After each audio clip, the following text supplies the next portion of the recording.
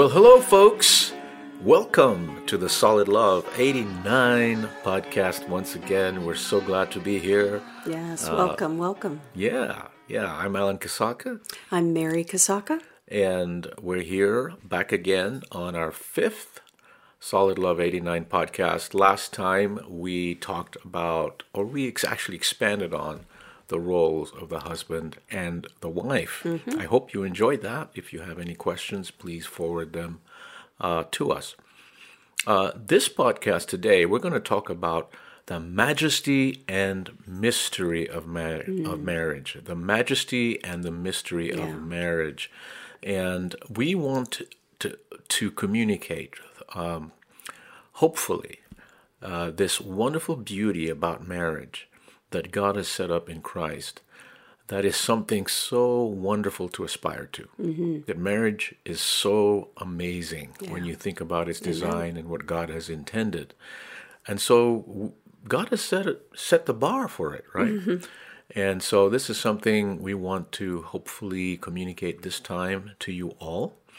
But where we want to start, first of all, is to talk about why we have so much disruption in marriage today, right? Yeah. Over 50% of the marriages end up in divorce, and we see that even in the church, which is amazing, which is just amazing. And so the state of marriage is in dysfunction in the most part. Right. And so we want to talk about what is the source of that? What is the root of our marriage problems today? Right. What's the source of this dysfunction in marriage? Yeah, and the other 50% are not always all that healthy either. That is true. Just because you stay together doesn't mean that you're aiming high. That is the truth. That is the truth. So a small percentage of that 50% that, you're right. But the root of this problem actually is revealed to us in Scripture. And we have to go to Genesis 3. We have to go back to the fall to get an idea of where this all started. Right. This whole problem started. Where it all went south. That's right. So if we go to Genesis 3, and most of you that have Bibles will see that it's titled The Fall of Man. And really it's in the fall that we get exactly all the details as to why we have breakdown in relationships. And first of all, we're not going to really parse everything in there, but we want to just talk about the highlights.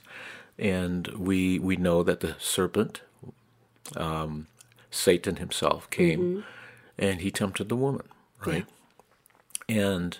And so he comes to her and he says, did God really say, this is in verse 1 of chapter 3, did God really say you must not eat from any tree in the garden? So right away, right, you see this questioning of what God had told Adam and Eve. He had gave them explicit instructions, right? Yeah, and then he lies. Yeah. Because God didn't say you can't eat from any tree. Yeah.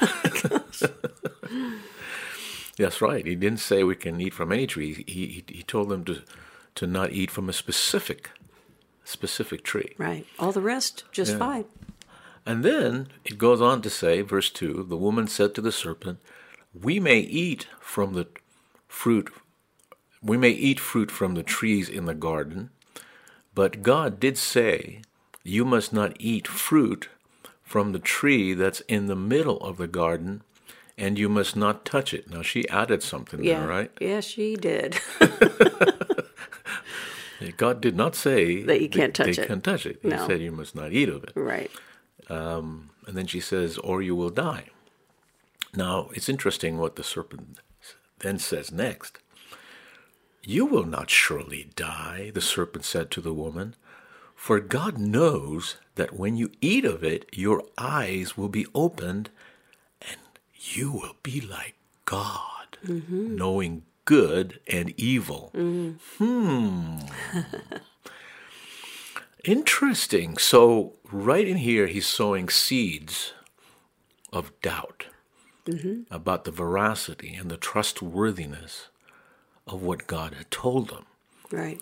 That God was holding something back. He was Right. holding back on them to true fulfillment, full understanding of what knowledge of good and evil is all about, right? Right.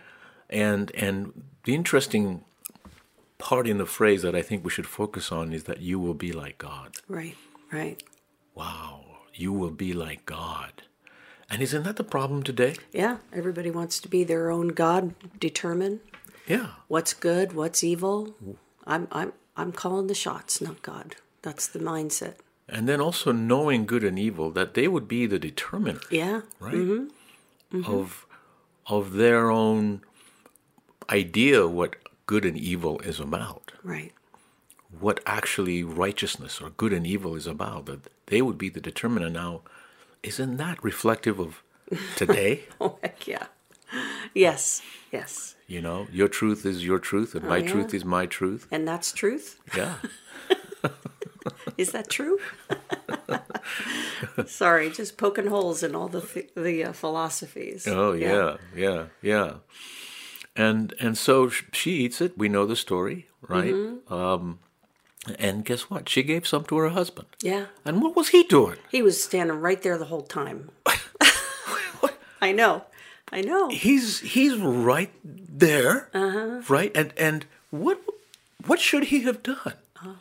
Intervened. He should have stepped in and He said, should have, right? Yeah. He said, Eve, don't, no. This is what God said, Right. right? Yeah. And Because the directives were given to him Right. before God created her. yeah, and him being an obtuse male, what did he do? He He took it. he just He's like, well, yeah, no, I'm hungry. says, well, okay, I'll take it. Okay, Eve. Okay, you like it. Okay, I'll Whatever take it. you say. Yes, dear. Yes, dear. Whatever you say. Yes, dear. And as a result of that, what happened? What happened was there was some consequences. Yes. You know, God had given them explicit instructions about this was a test of loyalty because, you know, here he had made man a moral creature, and he made man a creature that could make decisions, had volition, and here was a test of trust, and failed it right at the get-go. Oh, yeah. Right at the get-go. And what we know is that all of a sudden, they were aware of their nakedness. Now, people make fun of that, right? They make fun of that. But I think this is where guilt started, Right. right? Right. They were all of a sudden, moral depravity had entered into their space. They had become corrupted. And so now here they are, and they're feeling guilty about it. And then all of a sudden, we get into a blame game. Yeah. Right? Classic. Classic blame game. I know. And so God comes along, and, of course, guess who he calls out for, right? Adam. Yeah. He doesn't call for Eve. No. He calls out for Adam. And he says, where are you? And playing hide and seek. playing hide and seek. And Adam answered, I heard you in the garden, and I was afraid. I was afraid. So fear enters the relationship. Right. I was afraid because I was naked. So I hid. And he said, who told you were naked? Who told you? Where did that come from? And then he says, have you eaten from the tree that I commanded you not to eat? And what's the man's response? That woman that I didn't even ask for. The man said, the woman you put here with me. Okay, now, who's he blaming, right? Absolutely, he's blaming God. He's blaming God. Very clear. The woman you put here with me. Right. She gave me some fruit from the tree, and I ate it. Yeah. So It's not my fault. He's blaming God and her. Yeah, Yeah. yeah. I'm the victim here. I'm the victim here. Yeah. Poor Adam, right? Poor Adam, right? Then the Lord God said to the woman, what is this you have done? The woman now says, oh my goodness. More blaming. More blaming, right? Mm-hmm. She says, the serpent deceived me and I ate. Oh, it's the devil's fault. Right. Right. The devil made me do it. The devil made me do it. So you see the breakdown here, right? Pretty rapid. It's pretty rapid. You know, Adam doesn't take responsibility. He could have stepped in and says, God, you know what? I fouled up. I should have stepped in. Yes, ate the fruit. And yes, I took some, but no, he blames her and he blames God. Right. And then the woman doesn't take responsibility either. No. She blames the serpent. So this kind of game has been going on since then. Yes. That's what we do. We don't take responsibility for our own wrongdoing. Men abdicate their responsibility for being part of the problem. And likewise, the women too. So here you have the classic case of this breakdown. Right. Yeah. And then we go into the consequences. Consequences, of course, to the serpent. And then we're not going to go into the theological parsing of that, but this idea of crawling on the ground is an abasement. That it's actually just a bringing down of this creature, of this person, and then he puts enmity between her and the offspring of this. Between the serpent. The serpent, right? Exactly, the offspring of her, which is pointing to Christ, really, the seed of the woman, and he will crush your head. This is speaking of Christ, and you will strike his heel. And then, of course, the consequences to the woman was this idea of childbirth, that it was meant to not involve pain. It was supposed to be something that was just pain-free and rather, easy to do. But now it's going to have this issue of pain. But then there's an interesting part to this, is that it says, your desire will be for your husband, and he will rule over you. That is really important to take note of. This is part of the consequence. The desire of the woman will be for her husband. What do you understand that to be, Mary? Well,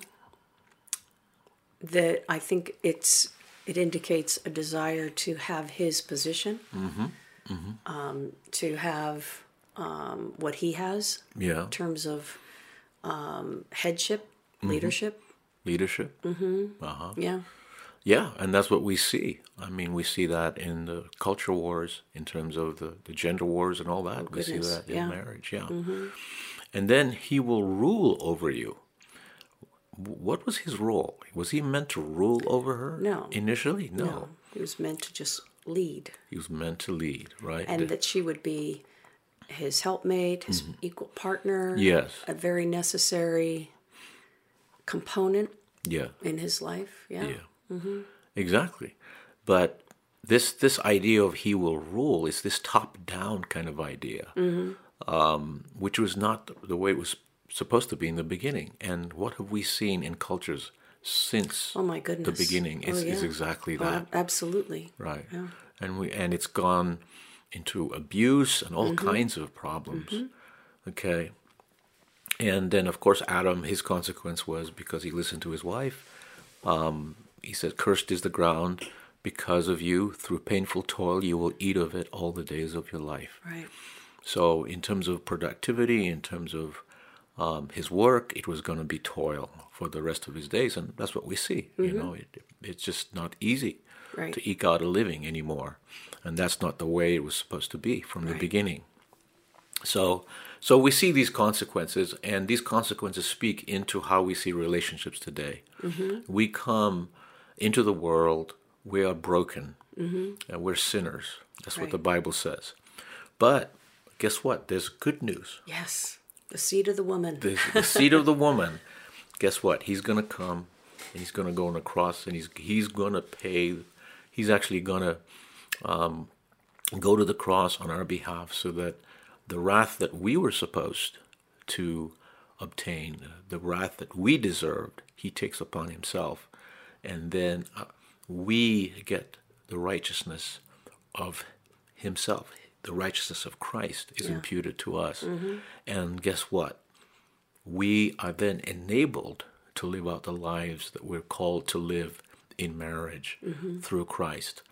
And so the good news is that now the potential for a union that honors God in Christ is possible. Right. Because what Adam failed to do, Christ actually accomplished. Right. Fully.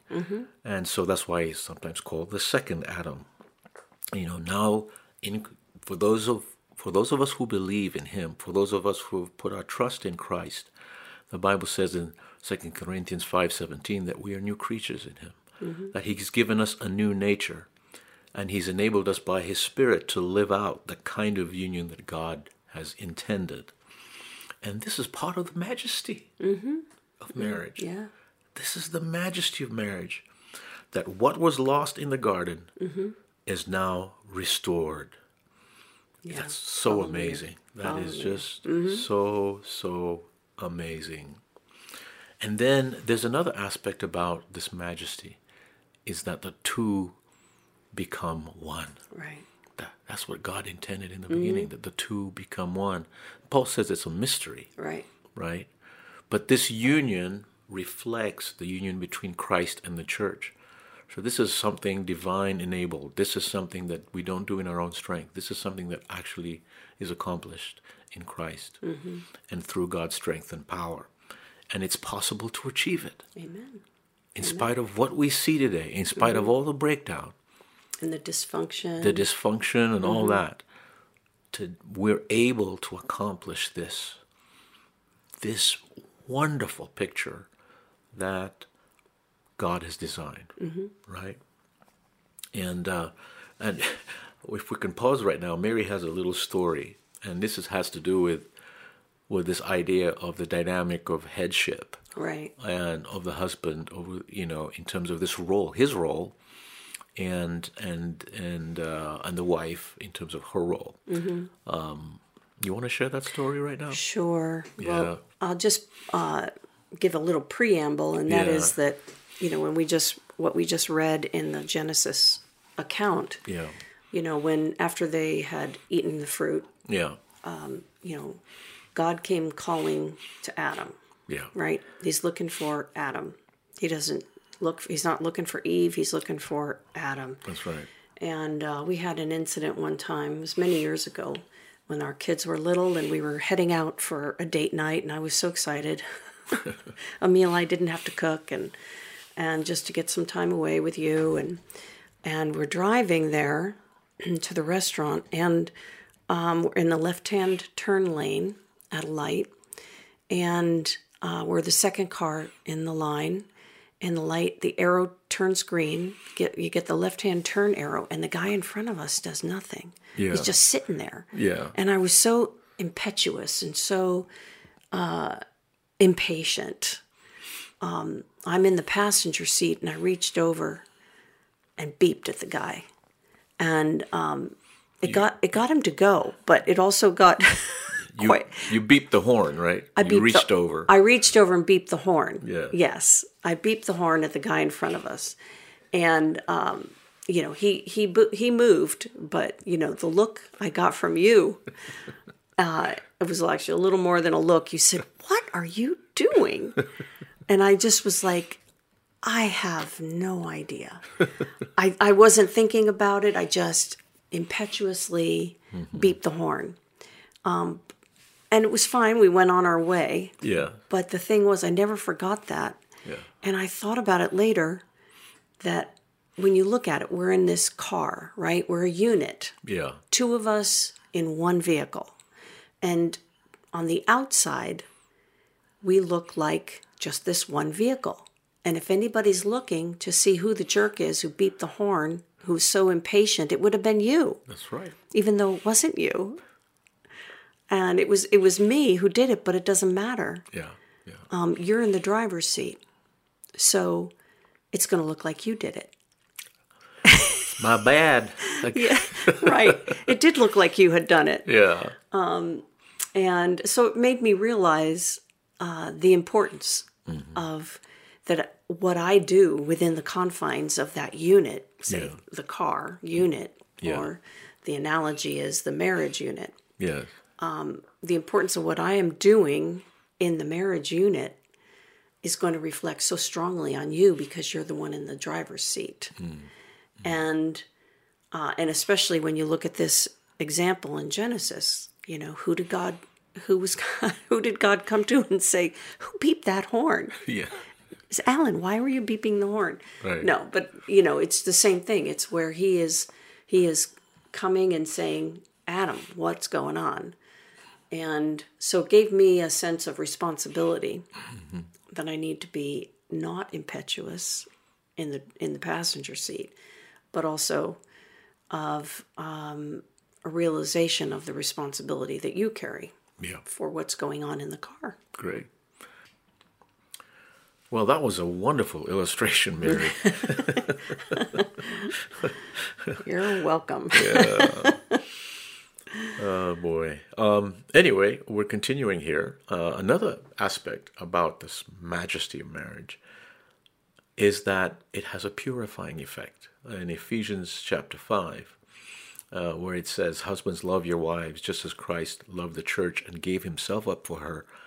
And look at this, the purpose, to make her holy, cleansing her by the washing with water through the word, and to present her to himself as a radiant church.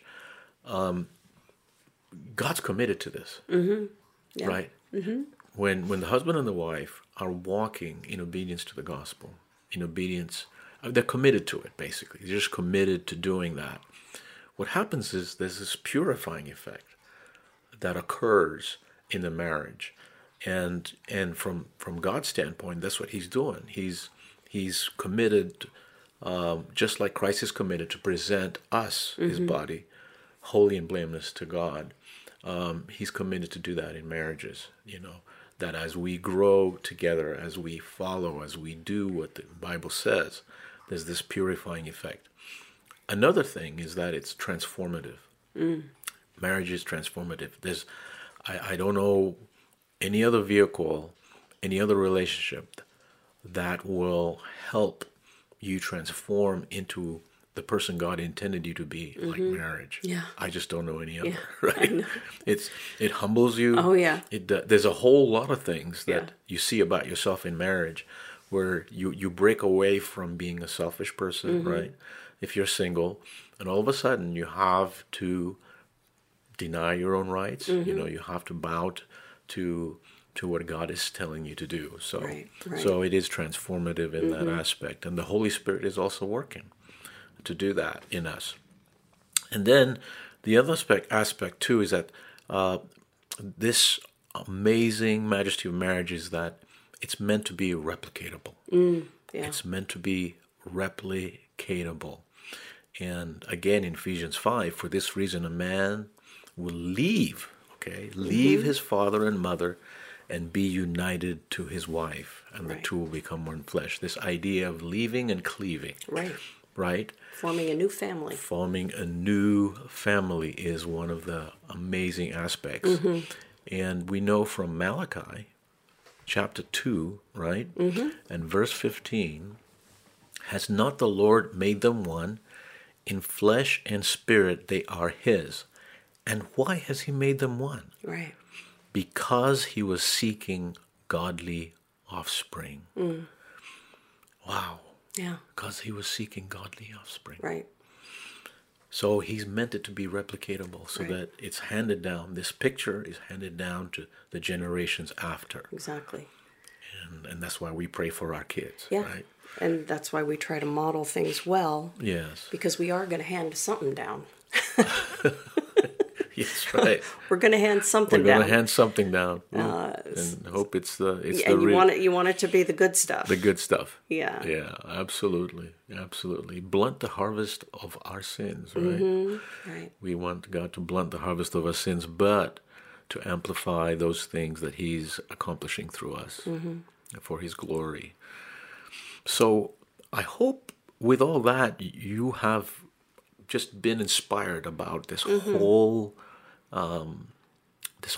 arrangement, this whole phenomenon of marriage. We want to have a high view of marriage. Absolutely. Because God does. God has a high view of Yeah, marriage. yeah. Exactly. And high goals. He has high goals and aspirations. Yes. Yes. And we should as well. We should esteem marriage. We should not denigrate it. It's not something to be loathed, something to be despised. Right. You know, as we see in the world, there's a lot of conjecture and a lot of poking fun at marriage, but marriage is a very noble thing, very powerful thing that God has intended to bring about his glory generation after generation after generation. And so we're praying that your marriage is doing well. If you're married, if you're looking to get married or you're in a relationship now, we're praying again that you set the right foundation for that. And we're praying that God will be glorified in your relationships, bottom line. Indeed. Amen. And that you will realize the majesty and mystery of marriage in your lives. We pray this for you and for you guys. Well, it's been a wonderful time. Yeah. Right?